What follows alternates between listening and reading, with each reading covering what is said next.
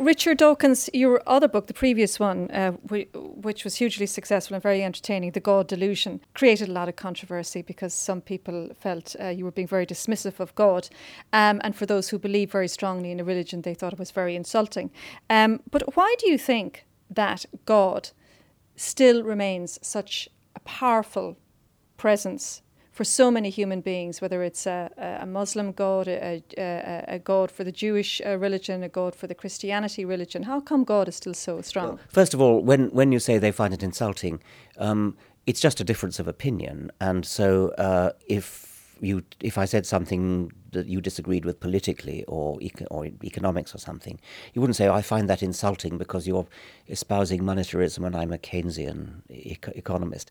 It's funny the way one uses words like insult and offence, but only for religion, not for any other kind of... we can have a disagreement. You don't have to feel insulted or offended, unless, of course, you haven't got an argument in reply. And you may feel insulted and offended because you know that you haven't got an argument in reply. And so I just sort of throw that out. Now you ask why the three Abrahamic religions have been so successful. They're not the only ones, of course. I mean, Hinduism is extremely numerous. And, well, I suppose, given that we have religion at all, something has to be successful. It might as well be monotheistic religion. As I say, in the case of Hinduism, it isn't. It's polytheistic. The gods of the Greeks and Romans lasted quite a long time as well. Do you think that religion, on the whole, has a negative impact on the human population? Yes, I think the world would be better off without it, and I think the net effect of it is probably bad. Why do you say that? Well, I think it's educationally bad because it teaches people to be satisfied with non-explanations of things. And that might have been okay once upon a time when we didn't have good explanations. Now we do have good explanations, and they're very exciting, very thrilling, enthralling.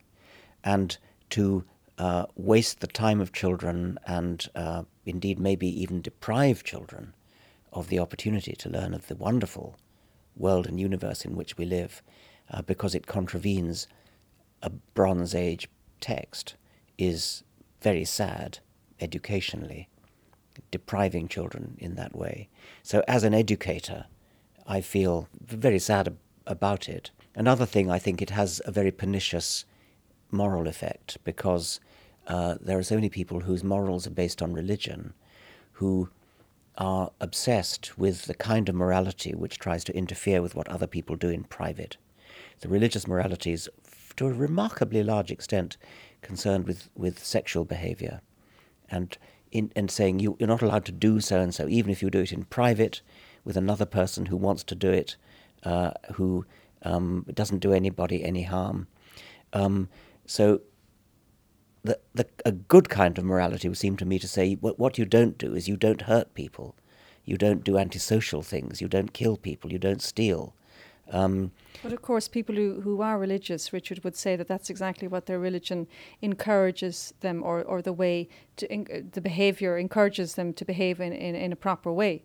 That's what their religions do. Well, to that extent, it's fine. And if thou shalt not steal and thou shalt not kill is fine. You don't need religion for that. I mean, as Christopher Hitchens has said, do you really imagine that before Moses came down with the tablets from the mountain, people said to him when he came down, "Oh, thou shalt not kill."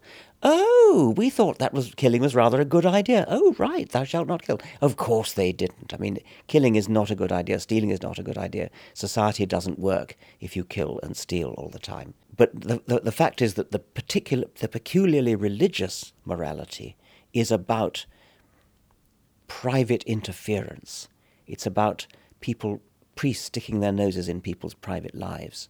And that, I think, is disgusting. People should be allowed to do what they like, so long as it doesn't actually hurt others. But of course, as you know, and this has been said to you many times, religion does give solace to people, and it gives them maybe faith that their lives will be better, could be better, will be better in the afterlife, and perhaps keeps them as happier people. That's possible. I'm somewhat sceptical of it, but Are you really saying that because it makes you feel good that you want to believe a lie? You think it's all a lie, do you? Well, the premise is that it's a lie. I mean, you offered the argument with the implicit, even if it's a lie, it does still gives consolation. If it isn't a lie, then that's fine. But my assumption is that it's well, false anyway, and therefore the fact that it gives consolation, I'm asking you whether is consolation so important that you'd be prepared to tell people something that's consoling, even if it's not true.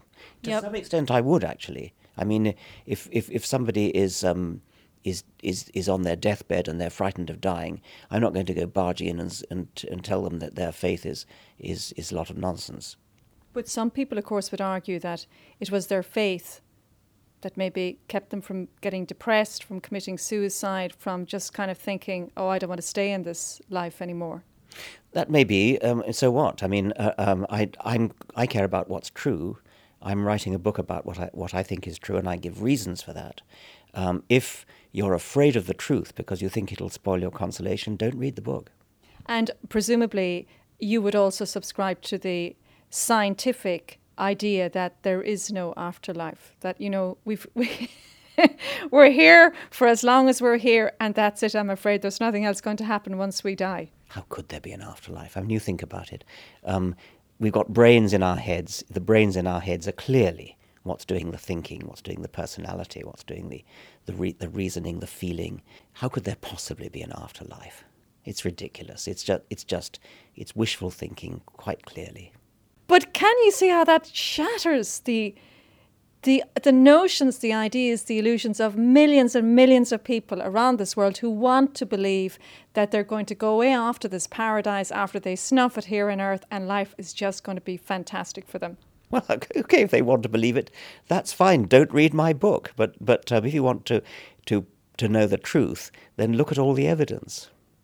But how do you know that there isn't an afterlife? I don't know it. I've just given you a reason for thinking it highly implausible. And what about reincarnation? I doubt you're going to subscribe to that either. Why on earth should it be? I mean, think back to before you were born. Think back to what did it feel like for you when the dinosaurs were around? You weren't there, were you? It'd be just like that after you're dead. From what you describe it, and you look at it from a very, very scientific and very informed point of view, of course, the natural conclusion is that for those who do believe in religion, they have been very successfully brainwashed over the last, couple of thousand years. Yep. Do you think religion is just a form of brainwashing? Yes, and extremely successful at that. I mean, partly because they get children young, and they make damn sure they get children young. I mean, the one thing they really, really go for is making sure they're in charge of the schools. And you've noticed that. I mean, in Ireland as much as anywhere. They make it their business to monopolise the minds of children. Well, Richard Dawkins, author of your new book, The Greatest Show on Earth, it's been a pleasure talking with you. Thank you so much. Thank you very much. It's been a pleasure.